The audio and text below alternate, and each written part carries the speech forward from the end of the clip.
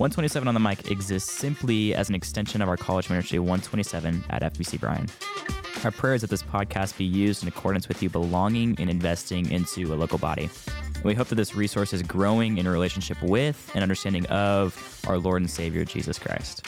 Yo, yo, yo, what it do, podcast crew? Honestly, can't really hear my key currently because a little sicky over here. It was good. It was? Yeah. It was on key? I think so. Really? That's the first time I think I've ever sung on key then. Was it a little off, but just like didn't sound terrible? I liked it. Okay. I appreciate that. Yeah. I appreciate that. What do you think, Caleb? I don't know. I don't have perfect pitch, so You don't have perfect pitch? I mean, it seemed on key to me. Can you give me a sample of like a worship song right now? I could, but I won't. Do it. Do it. Do it. Do like a Christ Be Magnified, a little Cody Carnes. I don't know if I have that kind of range right now. Okay, what about some Chris Renzema?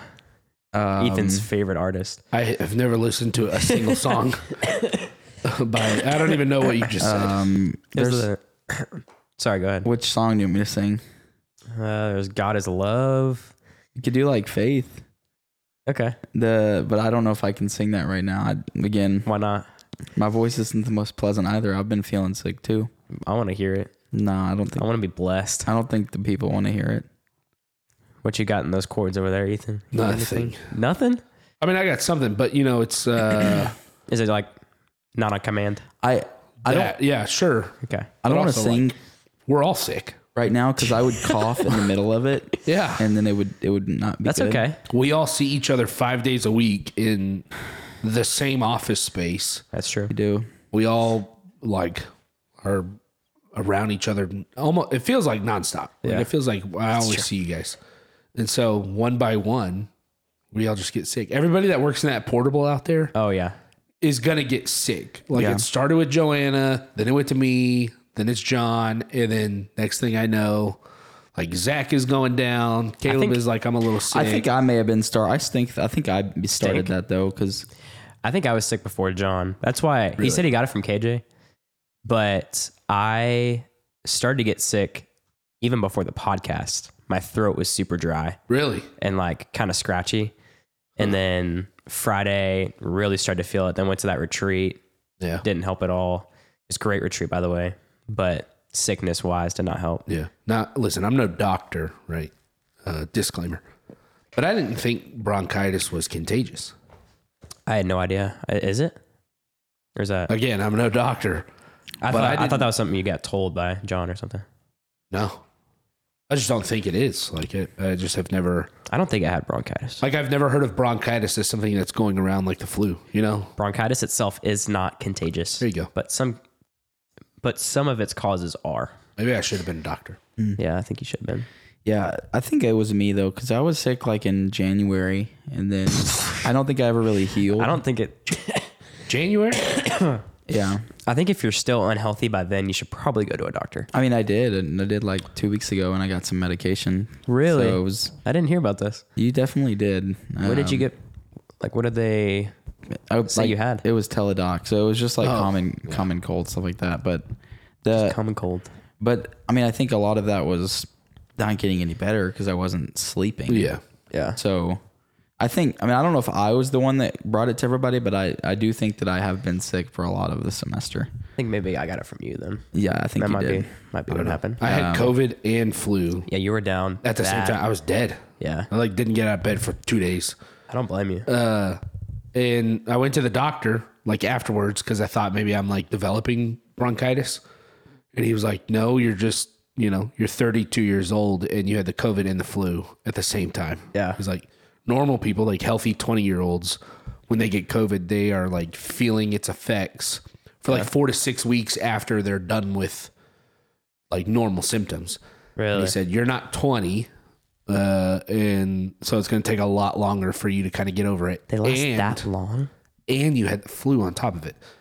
So I was just like, well, how long is this going to take? And he goes, it could be like May before you're like done coughing, no done with way. like the sore throat stuff, done with the like congestion, and I was just like, gosh. I don't want this. So I just immediately started taking like as much vitamin C as humanly possible. Is it helping?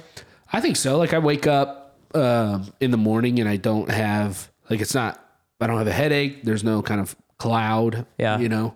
And so I'm a big believer now in vitamin C.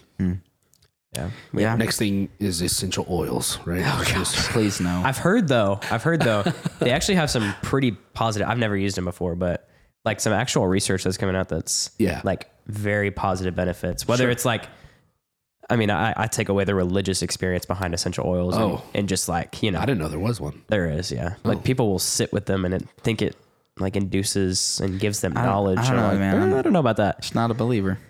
Not a believer. We have essential oils. And I will say, when Melissa puts like the citrus one in a diffuser, he cranks that bad boy up in the living room. It's way better than a candle. Really? So I'm a believer of essential oils in a space to smell.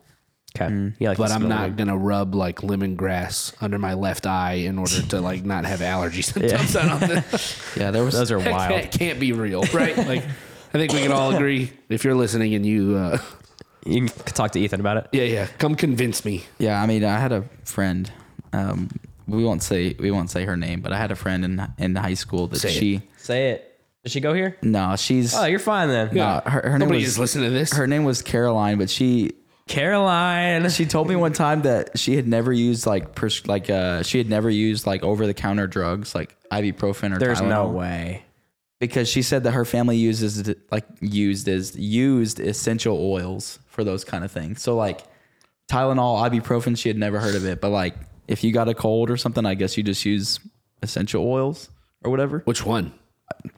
I don't know.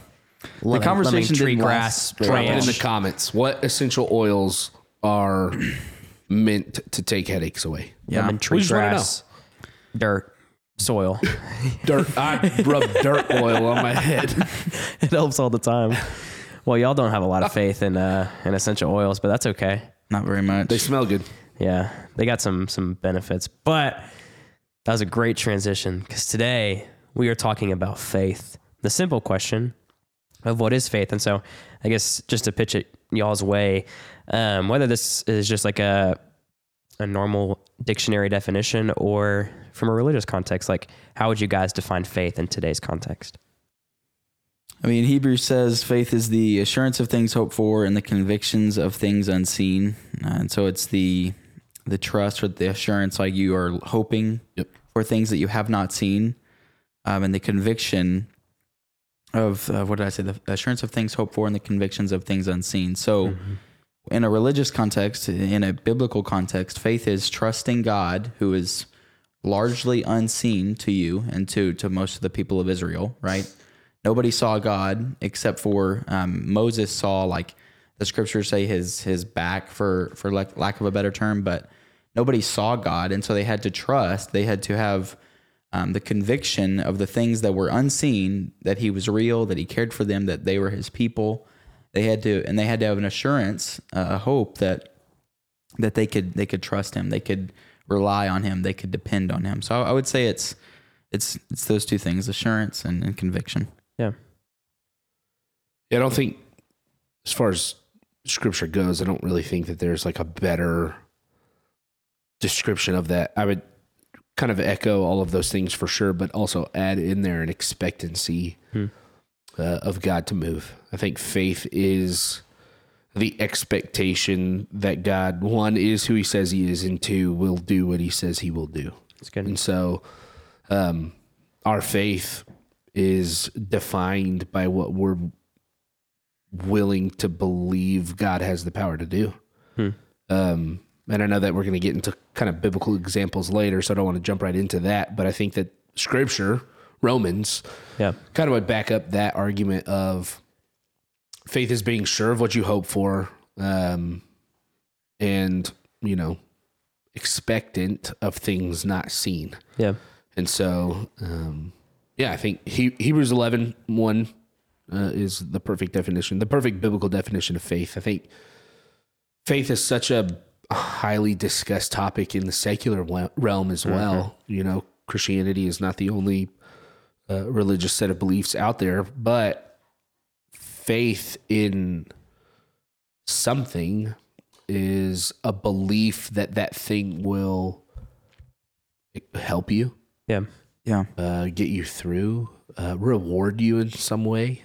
And so, like, I've got faith that when I run on the treadmill, my lungs will be better, or I'll, I'm bettering my body. Yeah, bettering my body. But that faith in my work on the treadmill or my work in health or whatever is not, I don't think, like something that I can expect power in. Yeah. Right. Yeah. So, Yeah, I mean, when you sit in a chair, Here's the chair example. I'll use the chair example. When you sit in a chair, you expect the chair with 4 legs, hopefully, to hold you. Some chairs have 3 legs or 2 legs, but you expect that chair to hold you, and you have the Chair with faith. 2 legs. Stool. Can we stop a stool? Yeah, like with 2 legs, like you could have one where it's like almost like that, but that has 4. I know, but like suppose that the 2 legs were in the center. There's no way that would work. Like You- if Let me look this You up. either have a stool that technically has 1 leg, or another stool that has 3. I think I've seen chairs with 2 legs. All I'm saying is that Yeah. I guess kind of. suppose you have a chair and when you sit in it, Kind you of. are expecting it to hold you. And so you have the faith that Kind of. even when you are unsure of whether or not this thing will hold you, I'm going to take a leap of faith, and I'm going to put my trust in this chair. Yeah. Almost. And so I like with the analogy that he said about his health, about running on a treadmill, or really anything, it's expecting and putting confidence in the things that you cannot control, right? Like we have no control over whether or not the chair is going to hold us. I can't look at a chair and say, "Hey, chair, you're going to hold me," because if the chair is breaking, if the legs are loose, then it's going to collapse. And so I think that's like really a lot about what faith is that we don't really have the power to control God. We don't have the power to control his movement, to control his nurture for us, or to really have any sort of authority over God. And yet we have to, our call is to trust him in faith, because ultimately we're not in control. Yeah, that's good. Mm-hmm. I think we though too kind of calculate even in our minds the probability of putting faith in things that we trust. Because with chairs, we sit in so many chairs and they don't break. And so every time we sit down in a chair that has 4 legs, has 3 legs that look sturdy, we sit down expecting to be seated. Yeah. Same thing with your car, which is a very prime example currently. When you get in your car, you estimate the amount of time to get to a certain place, calculating that you've put faith in your car to start when you press the start button, or to start when you turn the ignition, right? And so even the earthly definition is just complete trust or confidence or someone or something. And I think we kind of neglect the idea that we're trusting and putting faith in so many things in our day-to-day lives. And so we can't just think about the scriptures. We can't think about our relationship with God without faith being kind of the cornerstone, because again, we're putting trust in something. Yeah. And so that has to be sort of this foundation that we land on. So kind of jumping to what you said, Ethan, how is faith described in the New Testament, and kind of the perspective that we have a belief in Jesus? Jesus has come, he's rescued his people. Like, how is faith described within the latter half of the Bible? I'll go first. A lot of the descriptions of faith come with the idea of righteousness. So faith is our belief in Jesus, which gives us righteousness before God. Yeah. God's wrath had to be satisfied. Christ came down, sacrificial lamb, satisfied God's wrath, covered us in his blood. So when we go up to heaven, we stand before the Father blameless because we're covered in the sacrificial blood, right? Boom. That's called righteousness. Yay. Okay. So our faith in Christ grants us, or credits to us, righteousness. So Romans 4 is a rundown of Abraham, right? And his kind of faith in God. So this is like also an Old Testament example that leans into New Testament Jesus righteousness. So Romans 4, starting in verse 18, he says this. He's talking about like him having to leave his home to seek the promised land. He says he believed, as well as like being a father. He believed, hoping against hope. I just love that phrase. Like he believed, hoping against hope, so that he became the father of many nations, according to what had been spoken. So will your descendants be. He did not weaken in faith when he considered his own body to already be dead, and also the deadness of Sarah's womb. He did not waver in unbelief at God's promise, but was strengthened in his faith and gave glory to God, because he was fully convinced that what God had promised, he had the power to do. Therefore, his faith was credited to him as righteousness. Then it gets to us. Not it was credited to him was not written for Abraham alone, but also for us. It will be credited to us who believe in him who raised Jesus our Lord from the dead. He was delivered up for our trespasses and raised for our justification. Like faith in Christ credits to us a righteousness in which we're able to enter heaven and walk hand in hand with him one day. And I just love that Abraham's faith was credited to him because he was fully convinced that God had the power to do what he had promised. That's the expectation of God being able to do what he can do. Yeah. And just believing that and knowing it. It's good. Yeah, I mean, I think New Testament context, and this will help connect us to Old Testament when we get there, but I think, again, we're studying the book of Hebrews, right, in Bible study. We mentioned Hebrews 11:1. You look at the rest of Hebrews 11, right? It's often called the Hall of Faith chapter. Yep. Right? You look at Hebrews 13:7, which says, "Remember your leaders, those who spoke the word of God. Consider the outcome of their way of life and imitate their faith." Right? It's the word, the piston, right? Faith. And so when we think of faith there, it's again just a call to remember almost, right? Hebrews 13:7, "Remember your leaders, those who spoke to you the word of God. Remember the outcome of their way of life and imitate their faith."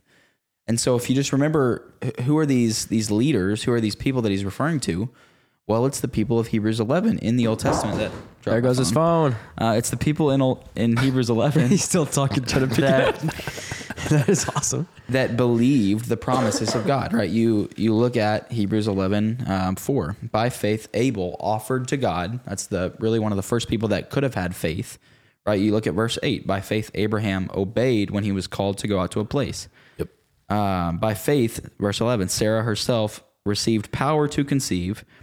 By faith, verse 17, Abraham, when he was tested, offered up Isaac.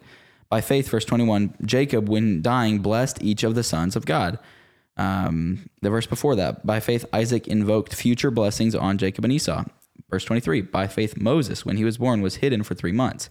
And so you see in each of these mentions of faith, there's always this contingent action after that demonstrates their faith. And so again, we have to remember that faith is the belief, the conviction, I guess is the word that I want to use for that. When you trust something fully, you carry out action as a product of that. Again, let's use the chair analogy. We believe and we trust because we've sit in millions of chairs in our lifetime that this chair is going to hold us, right? When we get in our car, hopefully, we trust that it's going to take us where we need to go. It's going to take us. It's going to push us forward, hopefully, because we've gotten many cars before, and that's been the case. Yeah. And so faith, again, it's the conviction that in the New Testament that because the people of God in the past could trust him because he was faithful, we in Christ now have the ability to trust him again and still because he is faithful. And because of our faith, we carry out these actions that demonstrate the faith that we so proclaim. That's good. You kind of got me down a rabbit hole a little bit because you mentioned that Abel was the first one who could really demonstrate faith. And so what about Adam and Eve? Obviously in the presence of God, like did they require faith? Did they require trust? Like, I think we'll get to other Old Testament examples, but even before sin enters the world, Like how does that work? I mean, did Moses have faith? Yeah. Did Jacob, who became Israel after he wrestled with God, right? So the people that have come face to face with God, if our working definition of faith is Hebrews 11, being sure of the things not seen. So you come face to face with God. Could you still have faith? Because now The things are seen. Yeah. Right. That's a good question. Caleb, thoughts? Yeah, I mean, again, I think Sorry, he just like the way he turned the question Answer to that you. one. no, that's funny. Hebrews 11 again. If you look at verse 1, it's the one that we mentioned at the beginning. Faith is the assurance of things hoped for, the convictions of things not seen. For by it the people of old received their commendation, right? By their faith they received their justification, their approval, basically. By faith we understand that the universe, so he's setting up this lofty argument that faith was how we understood that the universe was created by the word of God. And so at that point, faith was created, or like I guess instituted is a better way to say that, at the creation of the world.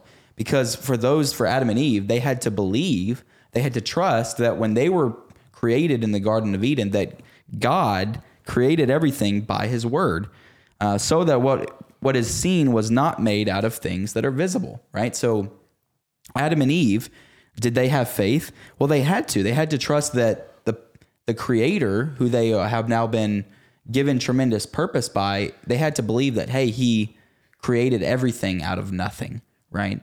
And so again, I think that's an important thing to remember. Also, too, in Hebrews 11, notice the chronological order of things, right? I mentioned verse 4, Abel. Then verse 8, Abraham.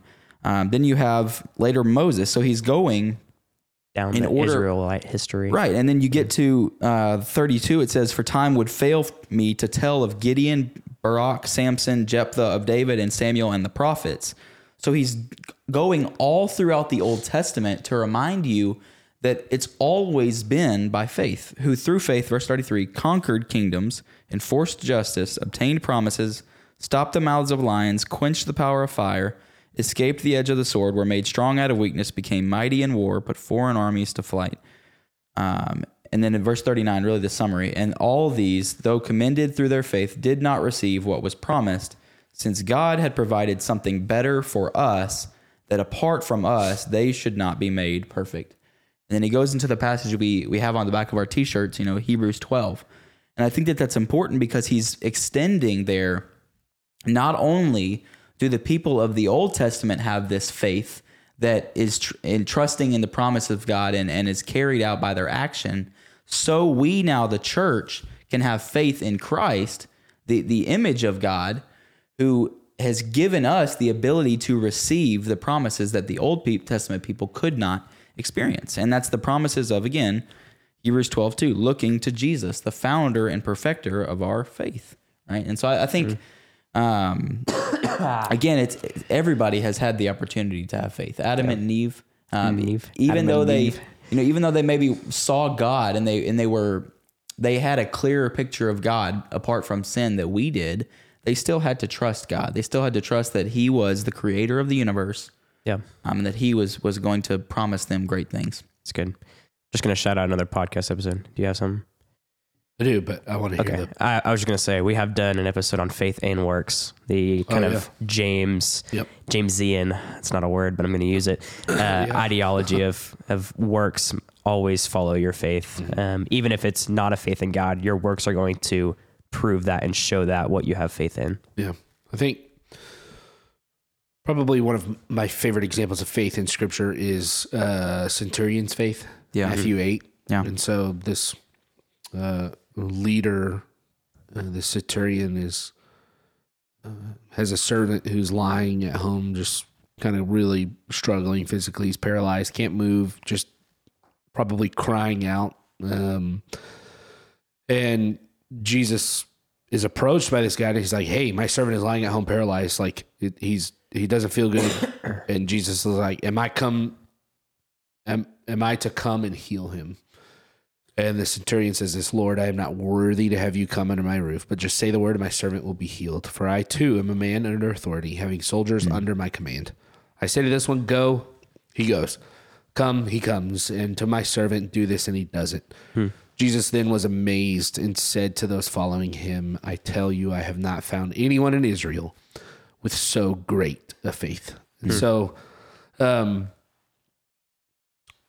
simplicity of this soldier understanding that when Jesus says something, it's done. It's good. The understanding that even in his life and in his authority, he tells somebody to go do something and they go and do it. He says, hey, come over here. They come over here or whatever. And that understanding enables Jesus to see a faith in him when this soldier is like, you have the power to heal him just by saying the word. You don't even have to come. Like, you don't have to be there. You don't have to travel to the home to see him. All you have to do is just say the word. And then he says, I tell you that many will come from east and west to share the banquet with Abraham, Isaac, and Jacob in the kingdom of heaven. There seems to be so many ties to Old Testament, especially those three, right? Yeah. Of just these acts of faith and stepping out and getting uncomfortable. And so, yeah, to have a simple faith as to just know with conviction and a hope that Jesus can do what he can do. Like just knowing that what Jesus says, he has the power to do. And I pray that we all have that kind of simple faith. Yeah, that's good. Reminds me of, I'm going to forget the passage. You can probably quote me on it. Having a childlike faith, I think, goes into that, where obviously you're maturing in your faith, but there's always this sense of whatever my Father says goes. Whatever he says in his scripture is true. Just as a child, when they go to their father, when their father says, don't do that. And maybe they complain for a little bit, but they know it's in their best interest. That's the same way that we should be operating within our faith, knowing and trusting that our God is sovereign over the things happening within our lives. He stands outside of time, and so he sees every perspective playing into our current circumstances that we just don't see. Having those moments to be able to step out and have faith in the one who is in control of it all, I think is wildly important. We've hit on some Old Testament examples, and I think the large question that I think kind of looms with Old Testament faith is, how are people in the Old Testament saved? Because there's a large debate about, was it following the law? Was it placing faith in God? But Jesus wasn't there yet, so how does that happen? So how would you guys kind of describe of what's kind of faith rendered? How is it rendered in the Old Testament? Yeah, I just want to, again, before we even get to the Old Testament, I just want to mention again Hebrews 4, right? Hebrews 4 verse 2 says, for good news came to us just as to them. And who is the them there? Well, if you just read chapter 3 right before that, verse 19, we see that they were unable to enter because of unbelief. And so he's mentioning in Hebrews 4 verse 2 that the Israelites within the time of the wilderness in the book of Numbers, they did not enter the promised land because they did not believe. Hebrews 4:2. Because they were not united by faith. And so we have to understand that when we read the Old Testament, when we read the book of Numbers, or when we really read the entire Old Testament and we see that the Israelites don't enter the promised land, we must see that it's not primarily because of their sin, because the writer of Hebrews makes the point that they did not enter because of their unbelief. And if you're questioning, well, that's just a New Testament idea, let me read this to you in Numbers 14, verse, I think it's, verse 20. No, it's not Numbers 14. It's Numbers 20. So they complain against God. They come back from the land after they've spied it out, and they complain, they grumble. And then they grumble again in Numbers 20. And in Numbers 20, verse 12 says, the Lord said to Moses and Aaron, because you did not believe in me to uphold me as holy in the eyes of the people of Israel, therefore you shall not bring this assembly into the land that I have given them. And again, that's when he's referring specifically to Moses. But again, I think it's in Numbers 14. I'm going to find it Numbers real 12. quick. Verse 12. Are you talking about when like Aaron and Miriam are outside of the tent and God shows up and is talking to him? No, I found it. It's in Hebrews 14, verse 26. Numbers? That's the Old Testament. 27. Numbers verse or chapter 12. Not Hebrews. No. So Numbers 14, verse 27. How long shall this wicked congregation grumble against me? I have heard the grumblings of the people of Israel, which they grumble against me. Say to them, as I live, declares the Lord, what you have said in my hearing, I will do to you. Your dead bodies shall fall in the wilderness, and all of your number listed in the census from 20 years old and upward, who have grumbled against me. No one shall come into the land where I swore that I would make you dwell, except the Caleb the son of Jephunneh, and Joshua the son of Nun. But your little ones, whom you said would become a prey, I will bring in, and they shall know the land that you have rejected. But as for you, your dead bodies shall fall in the wilderness, and your children shall be shepherds in the wilderness 40 years, and shall suffer for your faithlessness until the last of your dead bodies lies in the wilderness. According to the number of the days in which you spied out the land, 40 days, a year for each day, you shall bear your iniquity 40 years, and you shall know my displeasure. I, the Lord, have spoken. Surely this I will do to all this wicked congregation who are gathered together against me. In this wilderness they shall come to a full end, and there they shall die. And you see, again, why is that? It's not only because of their sin. It's because they did not believe the Lord God, right? So they did not enter the promised land, which I try to make this parallel so many times, but when the book of Hebrews references like eternal rest, right? It mentions salvation, what we think of heaven. The parallel for that in the Old Testament was the promised land. Yeah. Because again, God had not mentioned, oh, this is what happens to you after you die in the Old Testament. The salvation of Israel was their freedom from their enemies, right? The promised land. You go to 2 Kings chapter 17, right? The people are now in the promised land. They've been blessed by God. And yet in 2 Kings 17, God promises exile. And he says in verse 14, but they would not listen, but were stubborn as their fathers in the wilderness had been, who did not believe in the Lord their God. They despised his statutes and his covenant that he made with their fathers and the warnings that he gave them. They went after false idols and became false, and they followed the nations that were around them, concerning whom the Lord had abandoned them, that they should not do like them.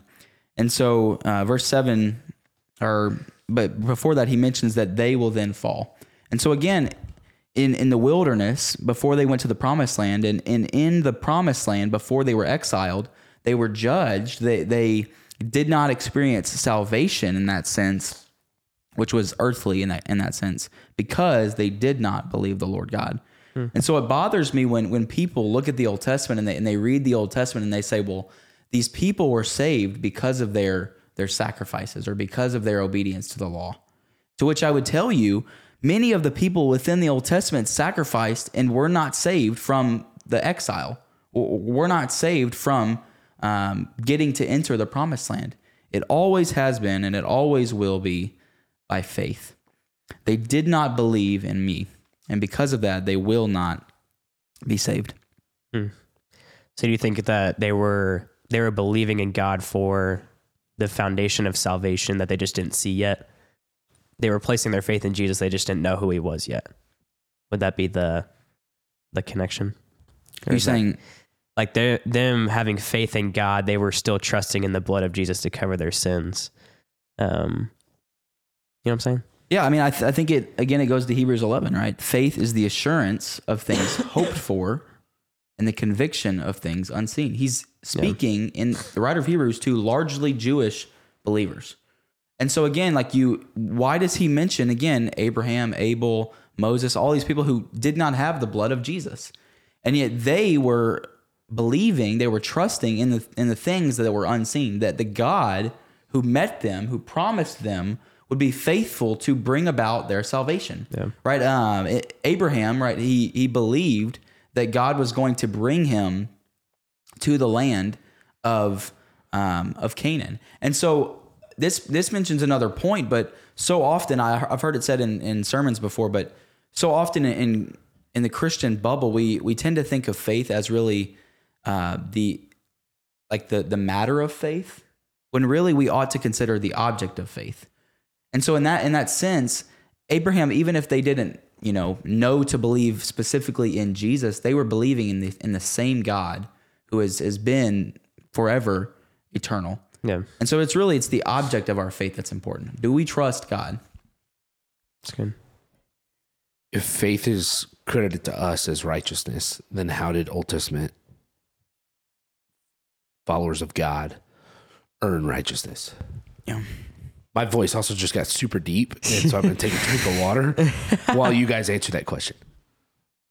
That's a good question. Do you want me to? Do you want to answer bro. before? It's all you. Quickly. No, I mean in Genesis 15:6, Abraham believed God and it was credited to him as righteousness, is what he's referencing. And again, like they believed God, they trusted the things that God told them, and again for the Israelites, again I want to make this distinction, but Moses went on to Mount Sinai, and Moses came down and told the people the law. Yeah. Right. Moses, they didn't see God face to face. They didn't, and even Moses didn't see him face to face, but they didn't have a visible representation of God. For the Israelites, when the tabernacle and the temple were there, they couldn't enter into the most holy place and see the presence of God. And yet they had to trust that what they heard was true and believe it in their hearts. And in doing so, in believing, you and me today, when we trust that the things that we've heard are true and we believe them in our heart, we are then justified. That's what Romans talks about. So in the Old Testament, Numbers 12, I think it's verse 7 talks about Moses' faith, right? That's what it says. The Lord meets Miriam and Aaron outside of the tent, shows up as a cloud and is like, hey, guys, you're rebelling because you're racist because your brother married somebody who's not an Israelite. You need to understand that your brother has faith. I don't speak to him in riddles. I don't conceal myself from him. Like, I have a face-to-face conversation with him in which I'm very clear, this is your brother Moses. He has faith, right? But how were the people of God made righteous or cleansed of their sins in the Old Testament? Yeah, I mean, The lambs, sacrifices, right? Yeah. So they would make holy and pleasing sacrifices to the Lord. Oftentimes, and probably the best example that we have right now that we can like throw in this podcast is a priest would like ritualistically cover this spotless lamb in the sins of the people, and then they would sacrifice it. They would present it as a burnt offering to the Lord. The Lord would then cleanse his people, right? This act of righteousness, this act of being made righteous is an Old Testament example of faith. But does that mean, as we were saying, and I think that this is probably a part 2 podcast, is when we have faith in Christ, we know that the end reward is eternity with him. Yeah. So your original question leaned into that a little bit, right? Like, what is the example of faith in the Old Testament? And then where do people, when they die, where did Old Testament people go? Yeah. You know, so again, we know that there are examples from the Old Testament of people having faith in him. We know that in the Old Testament, people had faith in God's salvation for them. I think Psalm and Deuteronomy and Exodus and Genesis will speak to when people are alone, when they're wandering through the desert and manna starts falling from heaven, when Moses strikes the rock and water starts gushing out because his people are thirsty. When all this stuff happens, they believed in God. They were faithful towards God, that when they needed manna, it fell. When they needed water, it came from a rock.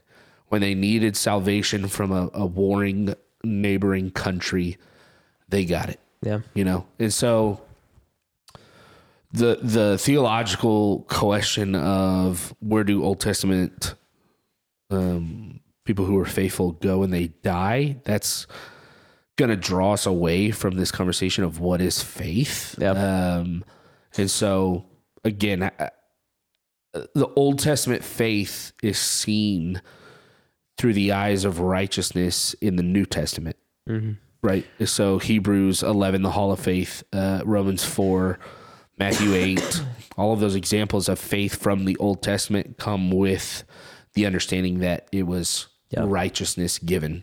It was a credit of righteousness on the believer. Yeah, I found what I was looking for. I don't know.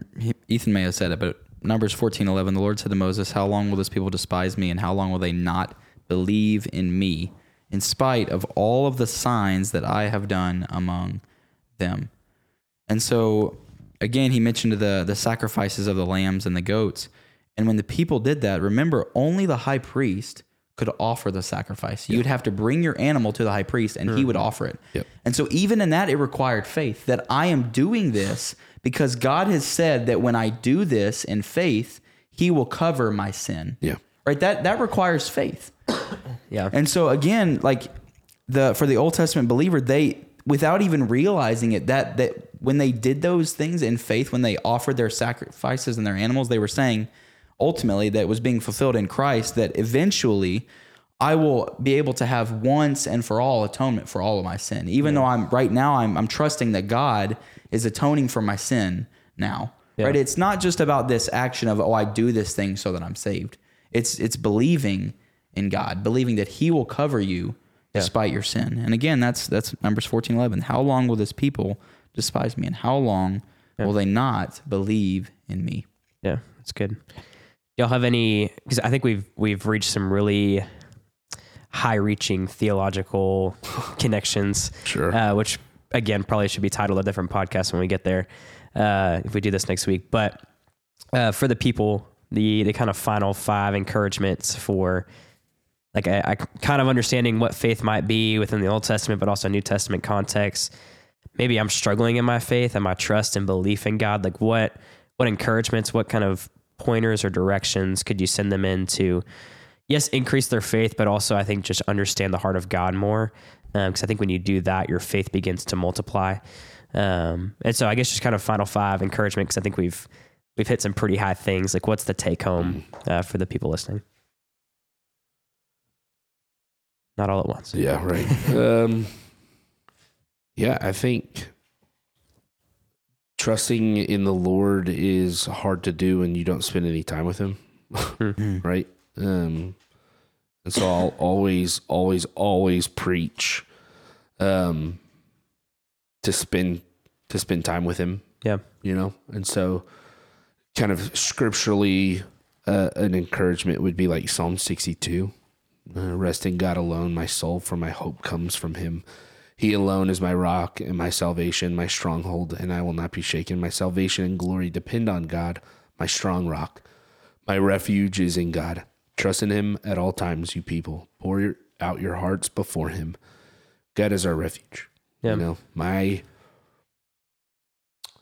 faith becomes more alive and more real the longer I spend That's good. with Christ. And so through prayer, through scripture, through meditation, through serving his people, my faith is made more real. And so for me, it's easy to say this to teenagers, like, you're not going to understand who Jesus is unless you talk to him, unless you hear from him. So read your Bible and pray, because that's called communication, and that's what you got to do with the people you love.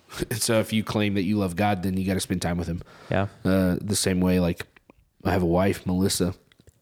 If I never talked to her, if I never spent any time with her, then our marriage would be terrible. Yep. Right.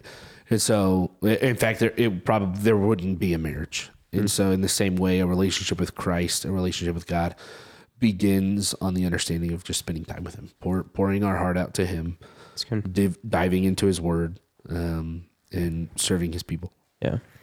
Yeah. I mean, I think the one of the verses I can easily just think of and go to is James 1:5. And it's like, if any of you lacks wisdom, let him ask God, who gives generously to all without finding fault, and it will be given to him. And then in the very next verse after that, he says that let him ask in faith with no doubting, for the one who doubts is like a wave of the sea that is driven and tossed by the wind. And so for the listener, for the one that maybe is aware of kind of the high and lofty expectation of faith, I charge you and I challenge you to ask God for faith, because in the same way that we have the ability in Christ to ask for wisdom, who gives generously, we also can ask God for faith, because God, hear me, he wants to grant us faith. He wants to give us faith. Yeah. Right? Those are good gifts that God wants to give. And I think the last thing that I can put it for in parable form is just Luke 18, verse 1. Jesus told them a parable to the effect that they ought always to pray and not to lose heart, right? To ask for, I think faith is a good one here, to pray and ask for faith. He said in verse 2, in a certain city there was a judge who neither feared God nor respected man. And there was a widow in that city who kept coming to him and saying, give me justice against my adversary.